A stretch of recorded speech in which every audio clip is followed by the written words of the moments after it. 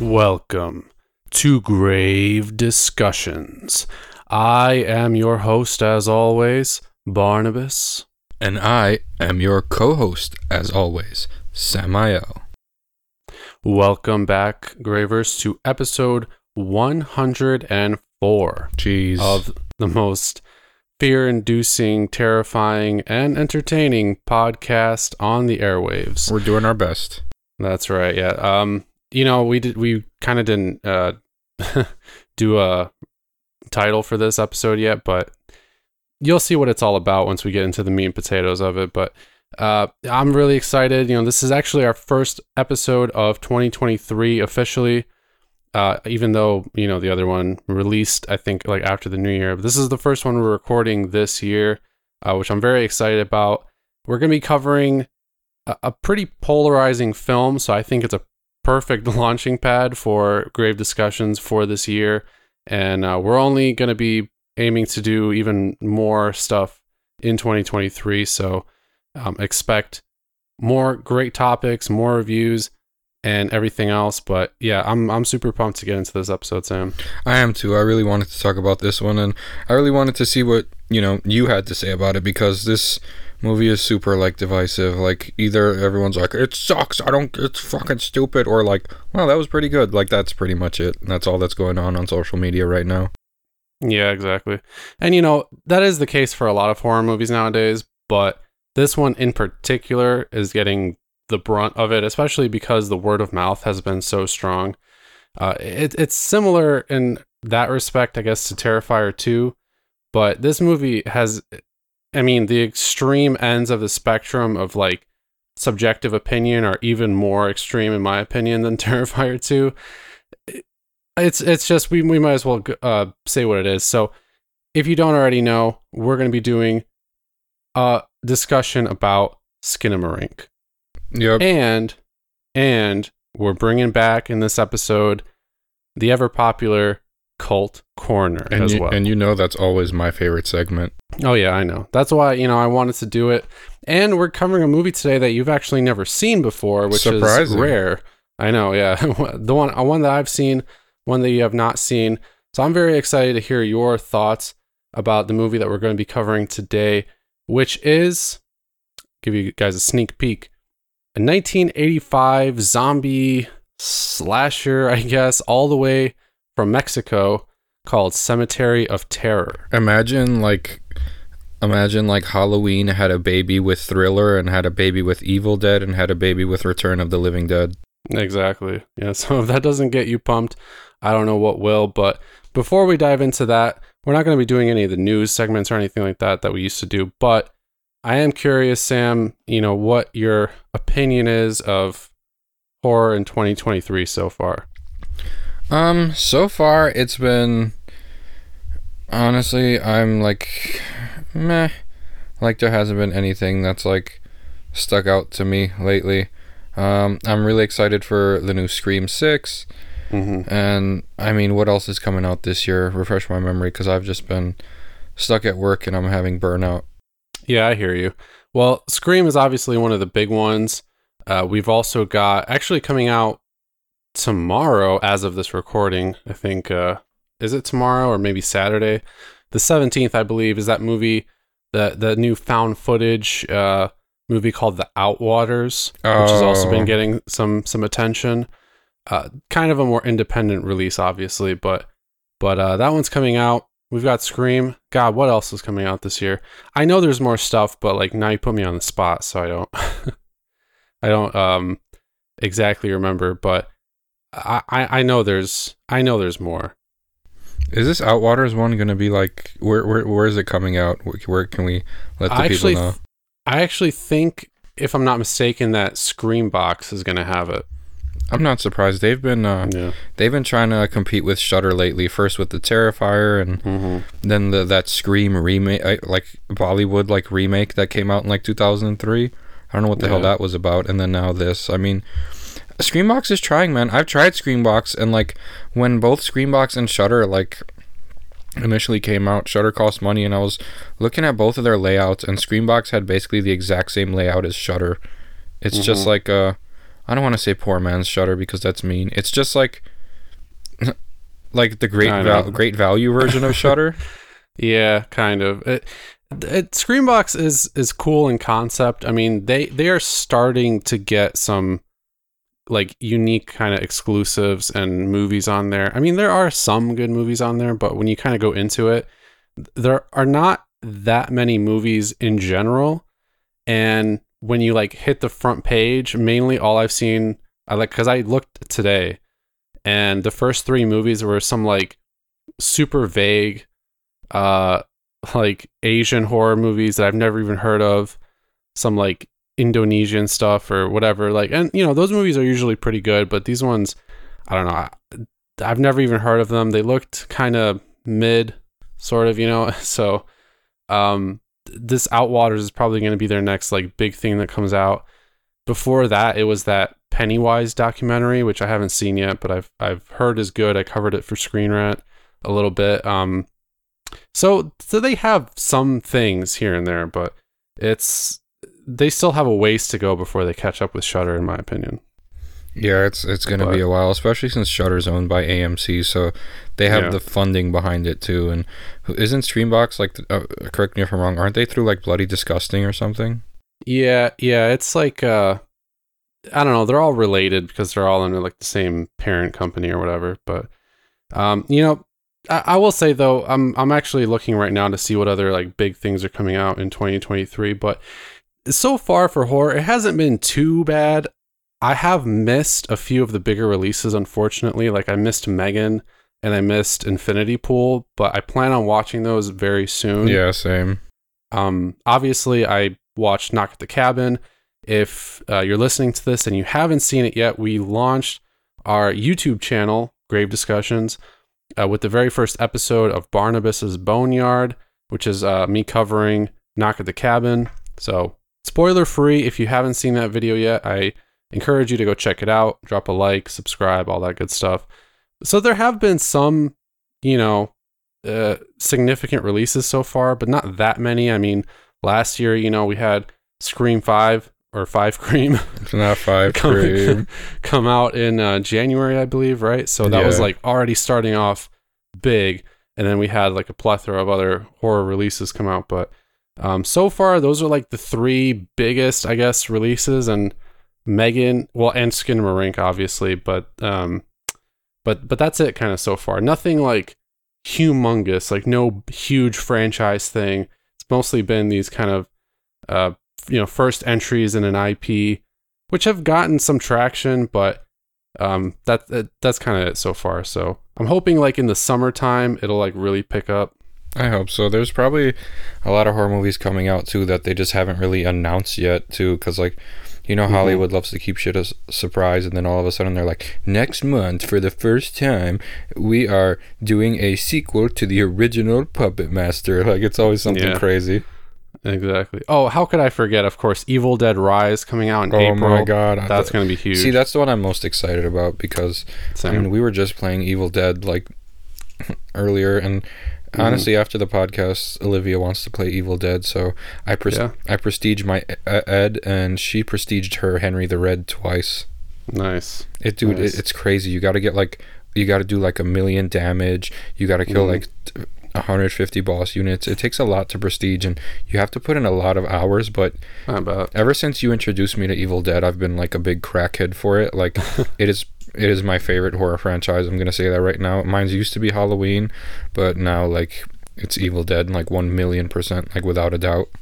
Yeah, and I know how I feel when I discovered it. Well, I didn't even discover it. My dad owned like Army of Darkness on VHS when I was a kid, and I was just obsessed with that movie when I was a kid. I didn't even know at the time that it was preceded by like 2 other films until I eventually like saw those, and then I was just, you know, like a crack addict for it, like you said, for life. So I never knew I never knew who like Ash was. I remember seeing like a man with a chainsaw hand at like when I used to go to the mall, and we used to have this store called Suncoast, which eventually turned into FYE, and they used to carry a lot of horror action figures, and one of them was like Ash with the chainsaw hand, and like the background said Army of Darkness, and he was like, it was like the, you know, like the VHS cover where he's like standing on the car or whatever with his chainsaw hand and all those demons, and I was like, is he good, is he bad, like what's going went on, because I like had no fucking idea.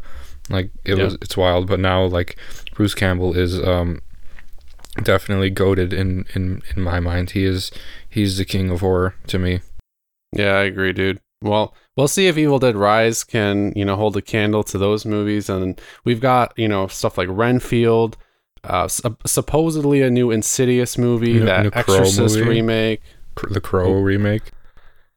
Yeah, if that's coming out this year, then that's like a dark drama. It's like a dark drama, but I feel like it's still adjacent. Yeah, for sure. Yeah. Got The Nun 2, Saw X, The Last Voyage of the Demeter, which I'm actually pretty excited about. So there are several other movies as well, like the new Ari Aster movie, which too early to tell if that can really be classified as horror or adjacent to horror. It kind of looks more like a twisted dark comedy type of thing. But did we talk about The Exorcist? There's that one too, right? Yeah. The Exorcist remake supposedly coming out. Haven't heard fucking a lick about that movie, really. No, I've just heard that it's coming out this year, maybe January. We'll see. Well, no, that's past, so nope. Well, we'll see, but there is definitely plenty to look forward to as far as horror goes in 2023. I'm hoping, there's some gems, but we're just going to have to see. I'm going to try to watch as much as I can. In fact, we're going to be doing more for the YouTube channel, and I may even be doing some guest film criticism for a friend of mine as well on his website. So, I'll be catching some more horror movies as well. Hopefully, you can watch some more as well. And this is going to be a good year. But, let's just jump right into it with our Cult Corner. It's been a while since we've really had a Cult Corner segment, and I know we're both itching to talk about a cult classic. So let's dive right into it, man. Cemetery of Terror. I was honestly shocked when you messaged me, like, let's do Cemetery of Terror. It's on Shudder, because literally, like, not too long before that, I was watching In Search of Darkness Part 3, and it was one of the movies. So I didn't really go into this one, like, super blind. And I know this guy directed other movies like Grave Robbers and, like, Don't Panic. And now I think he directs, like, telenovelas or something. Like, yeah, I don't know what really happened to him, but he did, direct a slew of, like, still kind of under the radar, Mexican, like, 80s inspired. Well, they were released in the 80s, but you know what I mean? Like American slasher inspired. Yeah, they seemed horror movies. They seemed akin to, like, maybe like a Fulci zombie movie, or like, who's that one guy, Bruno Mattei, who made all those, like, really shitty, like, Italian zombie movies in the 80s. Like, it seemed like all that Tombs of the Blind Dead and shit like that. Yeah, it seemed like really adjacent to those. And I mean, I love those, honestly. Like, I mean, anything like Fulci or Bruno Mattei or anything Italian zombie, like, inspired, where I know he said he got the inspiration of this one from, like, Thriller and from Halloween, but you see, like, many elements of, like, old school zombies, not like rising from the dead because of a, like, some sort of illness. No, these were like, like, returning from the dead, demonic, like, zombies. And I like, honestly, I like those better than, like, infected zombies. Like, I don't like the whole infection. I'm not counting The Last of Us, that show's fire, but stuff like, someone got bit, now another guy got bit, now the world's infected. No, I like some demonic force, like, in, like, remember Dead Pit and then, like, The Beyond? Yeah, like, those are sick. Those type of movies, like, and this was, like, really similar tonally, I think, to those. Like, the atmosphere, sure, the acting is, like, a little goofy, but, like, I'm guessing it's, like, a culture thing, because, like, Italian movies look weird to us and they don't make sense to us, but, to Italians it makes complete sense, like giallo films and, like, how they're so outlandish sometimes, and, like, even Asian horror, because, like, that's their culture. I'm sure a lot of, like, movies, like our movies, are, like, really confusing to, like, people who aren't from this country. So I feel like Cemetery of Terror was, like, great. I mean, it started off with this, like, whole, like, Dr. Loomis and Michael Myers type angle, adding in with, like, the Evil Dead, like, they had, like, some, like, evil book, and there was zombies later on in the movie, and I liked the score a lot every time the killer would come out. Like, I don't know, it was just really fun, kind of goofy at times, and we know 80s, like, in like the 80s when like people would like fight like zombies or whatever, all the wacky sound effects like whoosh, whoosh, and like they're throwing wild kicks and punches and it looks really goofy, but you know that was it's a timepiece. Yeah, I mean, exactly. You know, it's funny too because when I first came across this movie, I totally thought it was like one of those schlocky Italian like zombie movies, and then come to realize that it's actually a Mexican film. But I don't know if it's just because American slashers were so how do I say this? I don't know, just kind of in their own little bubble. Yeah. That, you know, and I mean, they really originated that specific style of slasher that was, you know, evocative of like the Italian giallo, but also kind of its own thing because of like the teenage like focus on everything. Yeah, you know, from the perspective of the teenagers and everything. So when you take it outside of America, it definitely feels a little bit different, but you can see that influence for sure, like you said. And the director, Ruben Galindo Jr., he said, I actually saw the director's commentary track of it because I own the Blu-ray. Oh, no way. Yeah, and which is worth picking up from Vinegar Syndrome if you ever want to. But I watched the director's commentary, and you know, he said that he was inspired by Halloween and by Thriller, and some of the people who worked on the film with him actually worked on Thriller. I think specifically the people who did the creature effects worked on Thriller. That makes a lot of sense.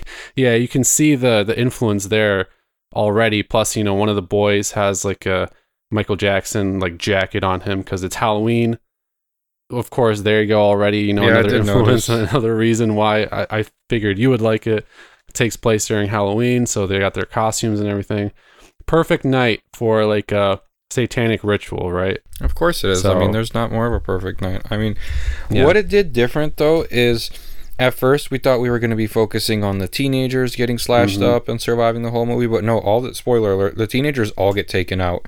And then it follows like a group of like little kids, like preteens who are like, you know, trick-or-treating, and then they end up in the cemetery, and then some fire comes out of the grave, and then they're running around, and the girls are crying because, you know, little girls cry, and the little boys were like, oh, and then they were like running upstairs and then hiding, and I don't know, some of the camera work was like, I don't want to say funky, but unorthodox, but the way it was shot was like pretty cool, and like I do like it. See, because by this time in America, horror movies in 1985 were bordering that horror comedy side.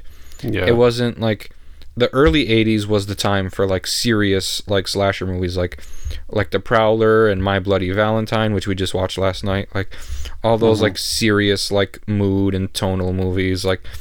And then it wasn't until like the mid to late 80s where everything started being like really goofy, and then, you know, I mean, Evil Dead 2, look at Evil Dead 2.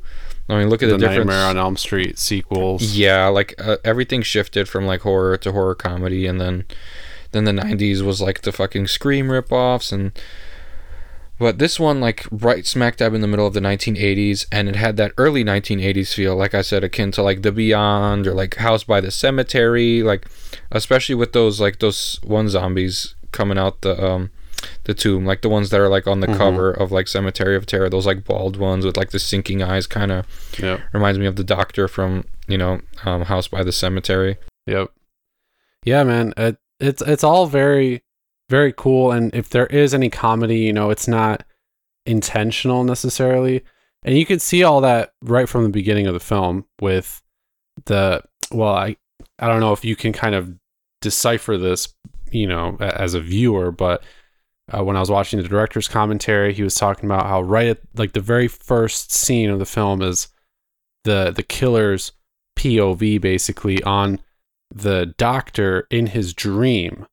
And so it already has this sort of supernatural tone to it because it starts you off from the perspective of the killer in a dream and everything, and then as he's murdering a victim, and then it goes into the doctor and into this whole, that's where, you know, kind of segues into this teenage angle, which again is influenced by those early 80s American slasher movies like Halloween. But then they get right into the classic kind of elements, you know, the raunchy stuff with the teen boys wanting to impress the teen girls. They go to this like abandoned house, which was actually a real funeral home, which is cool. The set was awesome, by the way. You know, I really loved the house that they went to and that like cemetery and everything. And then they find like this black book, which of course is like a, you know, book of satanic rites and rituals and everything that they don't know about, but it's real. And then they go and steal a body from the morgue, which of course just so happens to be the dead serial killer who they resurrect, and now he's like possessed by Satan, and the guy fucking like resurrects all these zombies. So it's a little bit different, you know. It's got inklings of kind of everything that preceded it, you know, the 80s slashers, the Italian giallo, those schlocky Italian supernatural zombie movies, Fulci and all that, Mario Bava. And I don't know, I think it combines all this, but it's not too overwhelming. I think it's able to make it work within like the context of everything. And I like that it does something a little bit different and kills off all the teenagers and makes it focus on the kids, because when it's focused on the kids, it just makes everything that much more terrifying, in my opinion. You know, like you can tell there's like actual real stakes here. I mean, it would have been one other thing if he actually killed off any of the kids. Spoiler alert, you know, none of them die, but it's just the plain fact that they're in this situation now, and so the stakes are raised and the tension immediately is raised along with that. So then the rest of the movie, you're just kind of like at the edge of your seat thinking like, okay, are any of these kids going to bite the dust? Yeah, and are they going to like make it out? And I really didn't want them to bite the dust, because who cares about, you know, horny teenagers or people in their mid-20s? I wanted to go to a rock concert. Like, shut up. Yeah, exactly. That's why I actually appreciate this movie, because it had that influence, but it did something just a little bit different enough.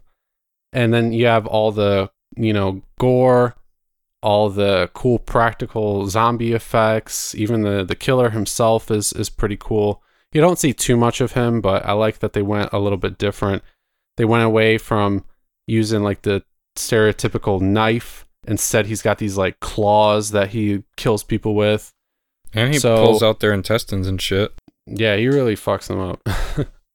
So it's cool. Yeah, I just really liked those slight variations to the classic formula, even though a lot of the classic formula elements are still there in one way or another. And then I also just really dug like the tone of the movie, you know. The tone was big for me, and you know how me and you, we like these movies that all happen in either like one day or one night. I don't like that 5 weeks later, 10 weeks later, since XYZ got possessed or whatever. Like, I like something that happens a group of people, or like one person or two people even, and it's like over like a 5-hour period and all this crazy shit happens. Like, those are my favorite. I like isolated incidents. Yeah, I do too. There are really only a few kind of rare exceptions to that. But that's the kind of the problem I have with a lot of movies like Smile, for example, is that, you know, I get it. It's like this whole like curse thing that lasts over a while, and that can be terrifying too, but I don't know. It's just so much more intense for me when it's happening over the course of like a night, or this very like small pocket of time, or short pocket of time, because it just, I don't know, really ratchets up the excitement and just makes you feel like, okay, they don't have a lot of time to live. Everything's kind of happening at once. And it also helps with the pace of the film, I think. So in this movie, I think the pacing is pretty great. A little slow. I mean, not really even that slow at the beginning. It only takes like 15 to 20 minutes for the teenagers to like get to the house, and already like things are looking creepy. And then they encounter the book, and everything kind of just kicks off from there. So it's not even like slow. It's like an hour and a half long movie. But I just think the way that the story progresses is good. And yeah, you know, I was just really entertained by it for the most part.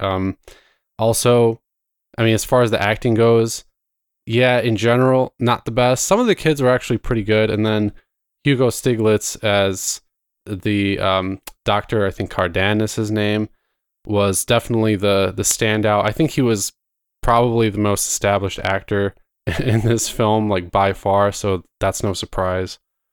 But yeah, I mean, not the best movie in the world, not even probably the best zombie movie in the world, but the atmosphere was there. It was dark, you know. I don't know if it was stormy, but it's just when they were doing the ritual. When they were doing the ritual, it was storming, which I liked. I mean, the atmosphere was like the main thing of the movie, and like not really seeing the killer up until a certain point. Like you see him like laying on the grave when they're like when he's coming back to life, and then he's just kind of creeping in the shadows and stuff, and clawing people and ripping their intestines out. And I honestly enjoyed it. At times it got like slow, kind of. Like he would kill someone, he'd kill another person, then it would slow down for 10 minutes, and then it would pick up again, and then at one point it picked up and it just didn't fucking stop. There was one thing after another. Like one of the kids was even like, I need to sit down and take a breather, and he's like, we don't have time to sit down. We'll rest later, dude. Like, yeah, exactly. Yeah, I thought it was cool. I definitely agree with that. There are, you know, some moments where it just kind of like stops for the most part, and then just gets into like some dialogue or something. But I don't think it detracted too much from the overall action, so I still enjoyed it. So you know, if you are a fan of those kind of nostalgic 80s slashers, this one I think will definitely do it for you. It's like I said, it's got all those elements. It's a fun ride through and through. The special effects are pretty good. The story is super, you know, redundant, but it does have like some of those little tiny differences that'll have you going like, okay, like that's cool. I respect that they did that because it's a little bit different. And if you are interested in watching it, it's on Shudder or I believe AMC Plus. If you have that, you can also purchase the Blu-ray. I don't know where else it's available, but I got mine from Vinegar Syndrome. Like I said before, they have a really nice edition. Yep, you can get it off Amazon as well. Could also be, maybe it's the same edition. I don't know. I think it is. Yeah, they sell Vinegar Syndrome on Amazon. That's where I got all of my Vinegar Syndrome ones, and the ones I didn't, I just got from eBay. Yep. Yeah. So you know, if you're interested, you can buy it. I'm gonna probably check out his movie Grave Robbers at some point too. I think that one's also on Shudder. Yeah, Don't Panic might be. I'm not sure if Don't Panic is, but everyone's saying that one's pretty good. I mean, look, if you like stuff like The Beyond or Hell of the Living Dead, and like Zombie and like, you know, House by the Cemetery or even Spookies, you should definitely check this movie out. Agreed. And you know, I'll leave off with this one final thing too. For all its faults, I learned this on a director's commentary. The director, this was his first feature film ever, and he was only like 23 years old when he did it. He kicked ass. That's pretty impressive. Yeah, his dad was like a producer though, and obviously he had a lot of help from like more experienced people on the set, but still pretty impressive. So hats off to him. I don't know what he's doing now, directing telenovelas, but maybe he should get back into another horror film. You know, he could do something cool. So that's it for Cemetery of Terror, guys. If you have seen it, let us know what you think about it. If you have not, we definitely encourage you to seek it out and just have a good fun night. You know, this is definitely a good like Friday night, Saturday night 100% watch. Or even like if you're like staying in, like if you got a day off from work like during the week and it's like raining out and it's like, you know, 10 in the morning, stay in bed, turn this shit on, relax before you start your day. Honestly, it's a good way. I mean, I did that with like fucking like what was the movie? I think it was Zombie when I watched the original like Zombie 2, you know, Fulci's stuff, I think. And it's one of those, man. Like it's an enjoyable like Saturday night, Saturday morning, who cares? It's on your single day off, pop it in the morning and you know, just chill. I mean, it's really fun, honestly. Or on like a rainy day, it fits the atmosphere. It's super moody. The killer's pretty badass. it's like a mix of 9 different movies. So I mean, you'll enjoy it if you love the 80s, and it's one you probably haven't seen. It's not like we're like, yeah, go watch, The Burning or Sleepaway Camp. Like, no, add a new classic to your repertoire, and add a new classic Halloween movie. Yeah, exactly. That's what I aim to do with this one, honestly, because I know a lot of people probably have not seen it, and people are always like, I've seen everything, but I don't know if you've seen this one. So this is for sure a cult film. 1,000,000%. Yeah, it's like one of those straight to VHS sold by a small distribution company to local video stores that you would walk in with your parents and be like, ooh, the cover. Like, the cover is the thing that grabs you, and then you take it home and you find like one of your weird suppressed memories from when you were a kid. Hey, there was a movie, and there was a guy, and there was a book, and he was killing people by scratching them. They were speaking Spanish, I think. Yeah. I don't know. Yeah, for sure. So great movie to kick back off the cult corner with. And with that, we're going to move into our main segment and talk about one of the most polarizing horror films in recent memory, in Skinamarinky. But before we do that, we're going to just take a very quick break. Stick around. We'll be back with more grave discussions.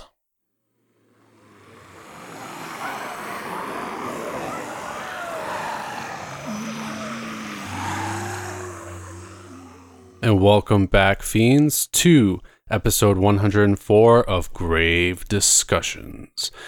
So, in the last segment, we covered a truly cult classic, Cemetery of Terror. And right now, we're going to cap off the episode with a discussion about one of the most divisive horror films to come out in probably the last few years, honestly. Since, God, which movie? Probably like Midsummer or something. So, I mean, Terrifier 2, had its share of discussions, share of, division, but I will say this movie for sure takes the cake. So, because it is challenging the status quo to kind of an extreme effect, So, Skinamarinky is the directorial debut of a Canadian filmmaker by the name of Kyle Edward Ball, who directed and wrote the film, and is based on essentially his kind of like childhood nightmares, childhood fears, and all that stuff comes through, I think, very prominently. The movie itself, it's an experimental horror film, but is very, very, very, I guess I would say, basic. The concept is that there are these two kids, a brother and a sister, who one night wake up and find that all the doors and windows to their house have like mysteriously vanished, and their father's nowhere to be found, and they're just like scared and trying to figure out what's going on. And there are some like strange voices, and all they have is their television, their cartoons, and themselves to kind of keep each other safe and sane. So that's the basic premise. But I mean, the film has garnered a lot of attention for a lot of reasons, but in particular just because of its approach. So why don't we talk about that a little bit, Sam? So it starts off like shots of like the ceiling and of walls, and then like closets opening and like stuff falling out, and then you hear the dad like, yeah, he fell and hit his head. No, yeah, he's gonna need stitches. He got stitches or whatever the hell. And then like all of a sudden, like the dad's gone, the kids are walking around the house, and like there's shots of like Legos, and then like those what's the word for it? Those like copyright safe cartoons from like the 1950s that are enough to give you like nightmares, like the kind that would like play when you like fall asleep and then wake up in the middle of the night and your parents like had 2 a.m. Yeah, like those fucking nightmare fuels. And then I saw a bunch of Legos and stuff that I owned as a kid, and like a lot of weird toys that I've seen before, and it was just giving me like weird childhood flashbacks. But the main thing is like there's these kids, their windows start disappearing, doors start disappearing. They're wondering where their dad went. They see their dad and their mom, yada yada yada. Basically, it's about like, what I think it's about is, I don't think, here's my take on it. I think the kids are the dead ones, and the parents are the ones that are still alive. That's why there's like a demon in this like purgatory where these kids are, and like I don't know. There's just so much to unpack, bro. Like, oh my god, it's a very like people are like, I don't get it. No, like I got it, but like, well, that's the thing. I mean, it's difficult to even talk about because it's not super cut and dry, right? No, it's really not. I mean, it's supposed to be like those nightmares you have as a kid where you're like you can't find anybody. You know what I mean? Yeah. Like literally, like after watching this movie, like the day after watching it, I literally had like a nightmare where I could not find my fiance, like, and I was at home. Geez. Literally, like right after. I mean, I didn't even like have a nightmare or anything necessarily, but after we watched it, actually after going to see Knock at the Cabin. And because we were a little underwhelmed by that movie, and I was like, I gotta watch Skinamarinky. We're gonna be maybe covering that for the podcast. She was like, all right. At this point, it was like midnight, right? Yeah. Perfect timing for this kind of a movie. So we turned off all the lights. We were in bed. We turned on the movie, and we just like got right into the whole mood of it. And after, she was I don't know, she was probably kind of joking around, but also like maybe 2% serious, like, close the door because, I don't want to look down the hallway and like see something crazy or whatever. Like that's the kind of stuff that this movie sort of evokes in you, because it is unsettling. Like it's very bare bones. That's the thing. And I think that's one of the main things that is causing a lot of this division is because, people are used to, at this point, that more conventional, like standard kind of cinematic experience, right?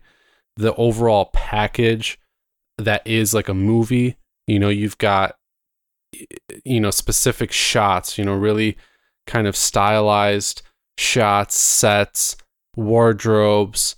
Everything is done with kind of like tactical precision, right? To get the director's vision across, to develop characters, to get the story across. But Skinamarinky is not really like that. Like you said, it opens with shots of like fucking walls and ceilings, which, I mean, that's one thing we'll get into. But, right off the bat, it's not conventional at all. And it's got this really kind of like monochromatic color palette and everything that permeates throughout the entire film. Like there's rarely a shot in this film where there's like more than one color present on the fucking screen, because it wants you to feel like, it's the dead of night in this nightmare with this thing. You just kind of, I don't know, its presence lurks in this house trying to torment these kids or do something with these kids. And all the shots are like just several, I don't know, seconds or even minutes long shots of like toys and interior decorating, and the most you pretty much see of any human being is like their feet or their back or something, except for a few really creepy shots of faces, which may or may not even be faces. But that's essentially it. Like, it's just not your typical horror movie, and I think that's really rubbing a lot of people the wrong way who have grown accustomed to seeing horror movies presented in a very specific kind of way. Yeah, I mean, it doesn't follow any specific formula. It's just as, like, random and, like, empty and confusing as our dreams. And I think that's, like, what it was trying to do. Like, that's why, this is experimental horror. They're just, like, it doesn't follow, like, any specific tropes or anything. It's just, like... And, I mean, the two protagonists are kids. And the one antagonist is, like, a demon. Like, who literally, like... Spoiler alert, like... At one point, like, kills the boy multiple times and then brings him back to life just to kill him again. And when you see that blood splatter and he shuts the girl's mouth and, like, sews her eyes shut or whatever the fuck, like, it's really, like, it's meant to be nightmare fuel. It's not meant to be... Honestly, I would not even call this a movie. This was a experience. This was a... Yeah. I felt like those long, drawn-out shots in the house were there to make you know, like, this is their infinity. This is where the kids are. This is their entire world. And even the shots of, like, the toys on the ceiling, and then the toys disappear, and then the hallway turns into, like, a 10-mile long hallway with the light at the end of the tunnel. Like, it's made to let you know, like, there is something definitely supernatural and nightmarish going on, and that these kids, like, the rest of their entire existence is going to be in this house, like, for whatever reason, who knows. But I feel like it's like some sort of purgatory or something like that. I think the kids, both of them, like, actually, no, I don't think the girl died.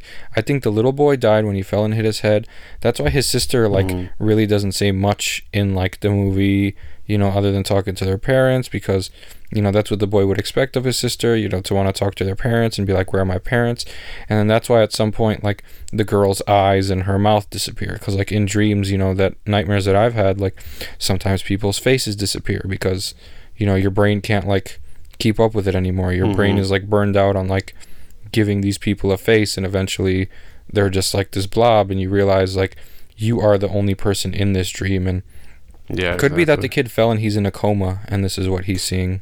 That's actually like my wife and I's prevailing theory, and it's kind of the most obvious theory because right at the beginning, as you said, there's this whole dialogue from the father about, oh, he, like, fell and hit his head. So it's like, okay, maybe he's got, like, brain damage or he's in a coma or something, and he's having this just forever fucking crazy nightmare. So I don't know. I mean, that's the thing. You know, this movie doesn't really give you any answers because it wants to just be what it is. It's like you said, it's an experience. It's a nightmare. It's not even something metaphorical, really. Like, there's no real metaphor to it. I mean, you can kind of look at the characters of, like, the mother and the father and how they're presented and think, like, okay, maybe there's some trouble, you know, maybe they're split up, and that division right there, that separation, is causing a rift in the family. Maybe something else is even going on. Maybe there's some kind of abuse, or who knows, right? I don't know. I mean, it's implied, I think, at the beginning that the mother and the father are not together in some fashion. But yeah, I mean, overall, though, it's really just about presenting this crazy, seemingly random, just kind of dreamscape that just kind of sucks you in, and it's very unsettling. But yeah, there's not really any type of typical linear story or anything like that. I mean, there is stuff that happens. There is technically a plot.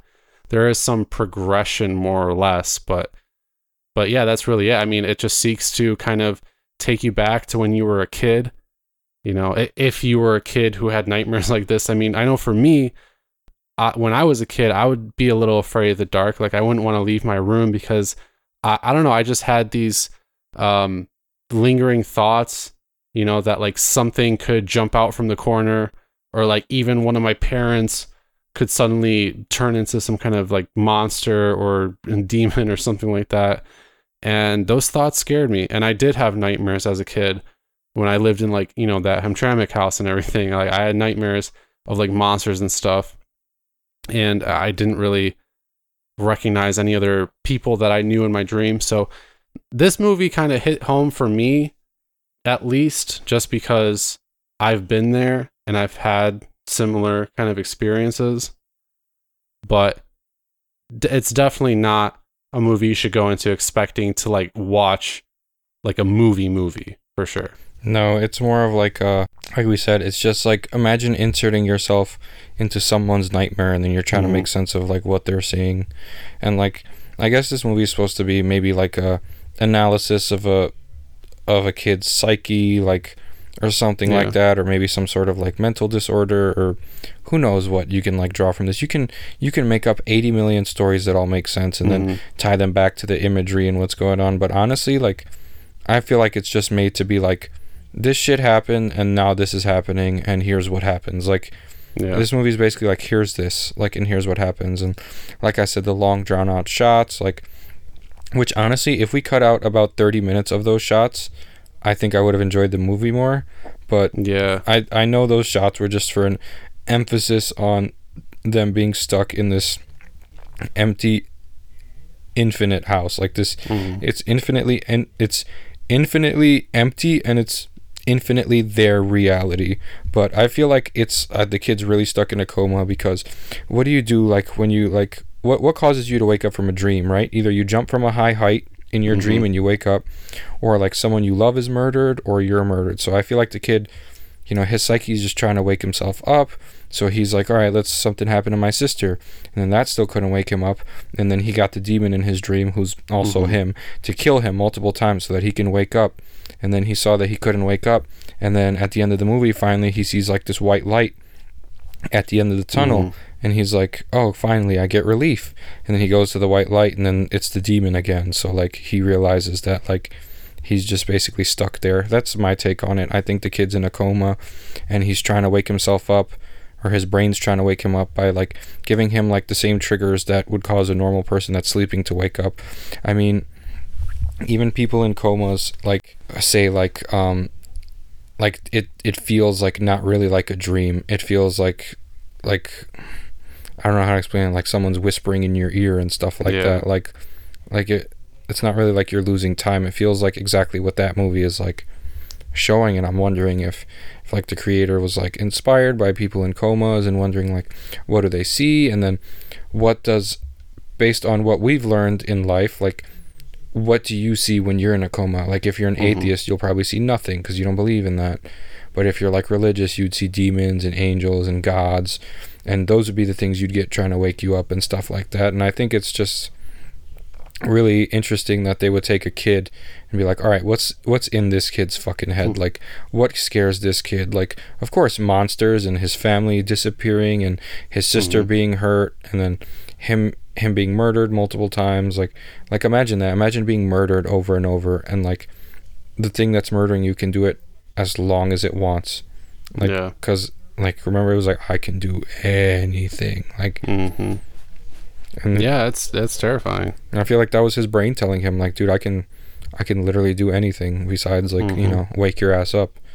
But as long as we're in the confines of your psyche, like you're gonna suffer. Because I feel like he's suffering in his coma because his brain, you know, because of self-preservation, is literally just, it keeps doing stuff to keep on trying to wake him up, and it's not working. Yeah, I can agree with that. I mean, that, like I said, that's why I think that the coma thing is probably the most likely. But it is cool that you can draw a lot of your own conclusions from it too, you know.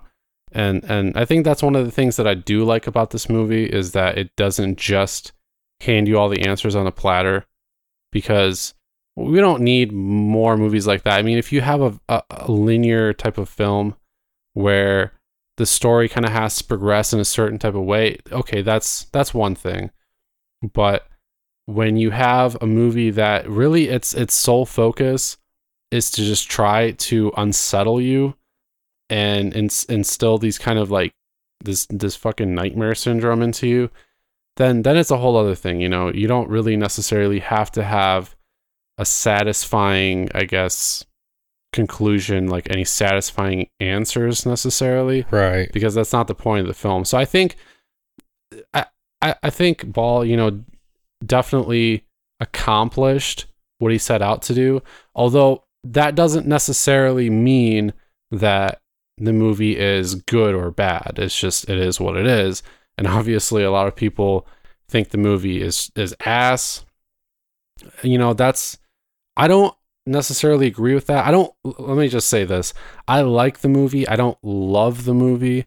I think it could have done more to kind of assuage like people with some more scares maybe, or just some more stuff going on.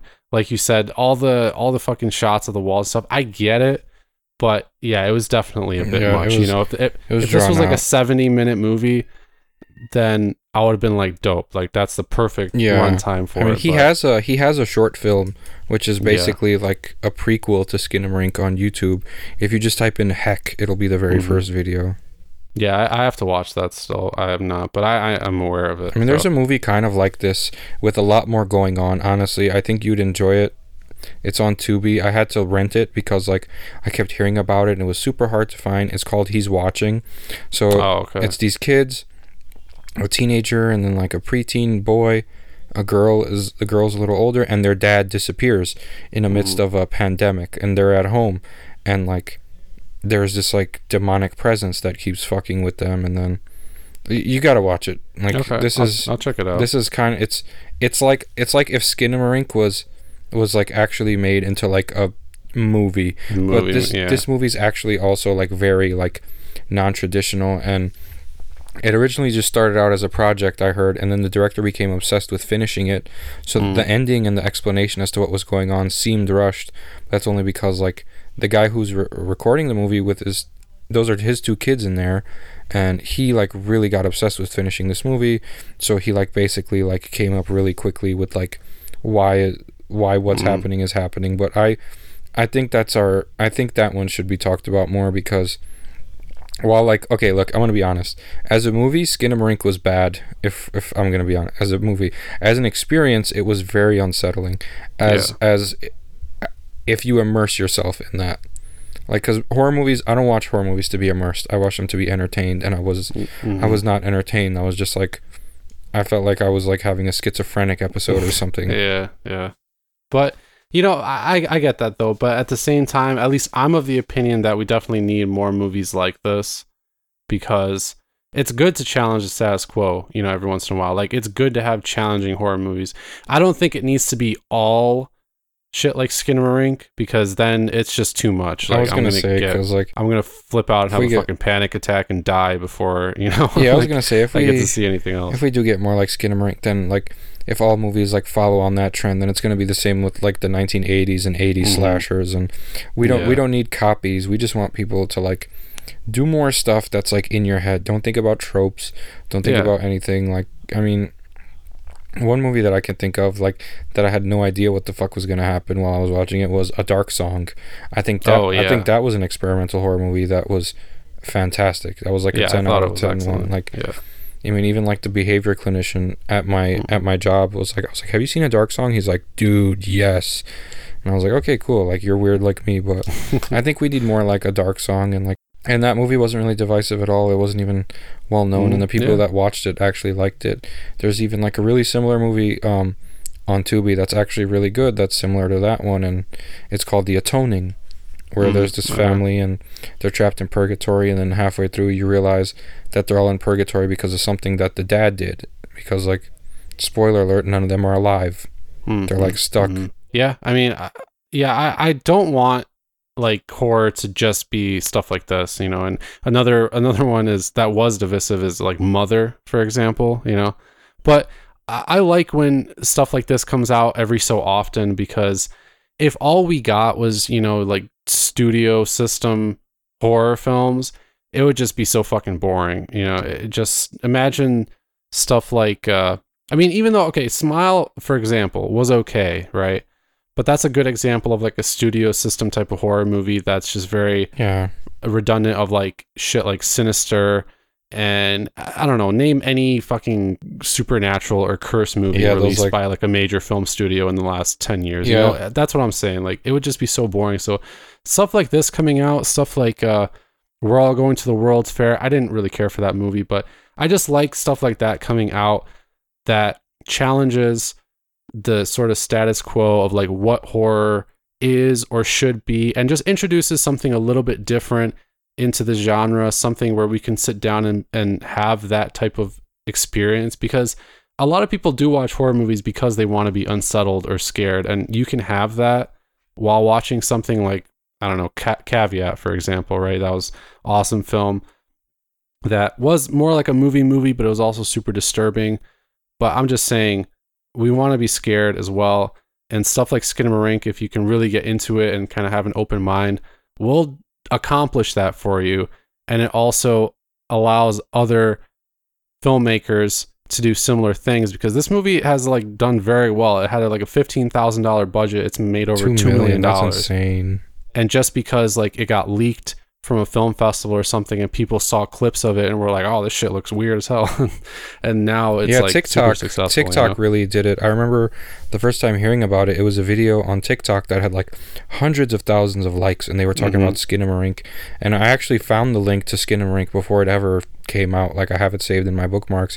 I just never watched it. I was gonna come around to it, but like, I'm glad I waited to see like what all the fuss was about. And like, look, I get it if you like this movie and I get it if you don't like this movie, but don't go around telling people if you like this movie, you don't know what horror is. And at the same time, if you did like this movie, don't go around saying, "Oh, I'm smarter than you. That's why you didn't get it, because you didn't like it because you didn't understand it." Like, no, it's just not some people's tastes. Like, I don't like sci-fi horror that much, and that's just me. You know, like fucking some people don't like vampire movies, and some people don't like haunted house, paranormal movies, like, and that's okay. Like, you find your thing and you can stick with it, but don't limit yourself, and don't like put yourself in this box to where like, I'm this type of horror person, I'm that type of horror person. Like, at least try it and see, because like, who knows, maybe an avant-garde movie will come out that you actually do like, or a vampire movie will come out that you actually do like, and then you'll have something to like, you know, it might become one of your comfort movies or one of your favorite movies of all time. Like, I never watched The Thing, like I said, because I'm not big on sci-fi horror, and I can say honestly, The Thing is one of my favorite horror movies ever. It's so good. You never know. Open yourself up. Watch them.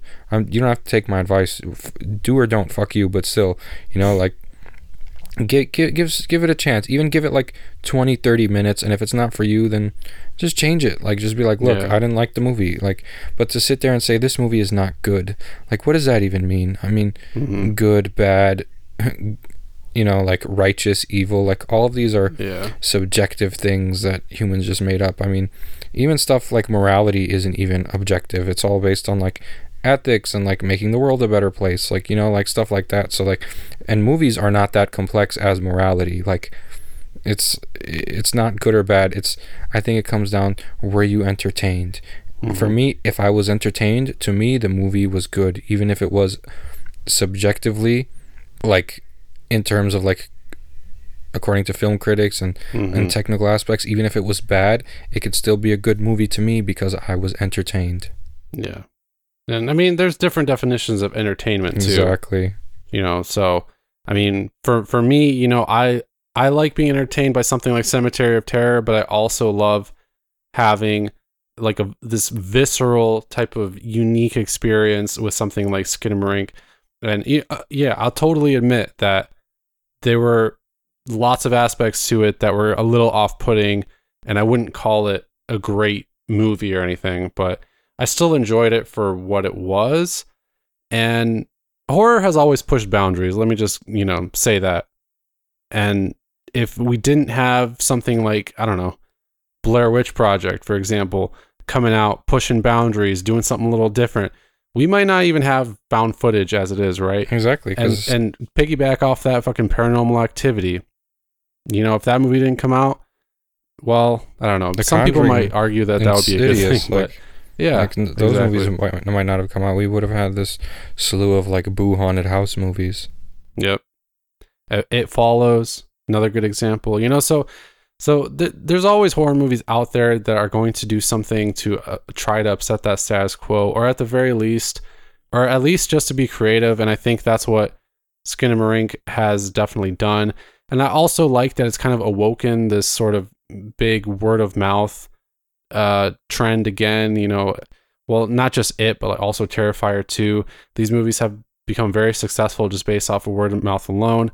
And I like that fact because it is also challenging the whole studio system with their humongous marketing budgets.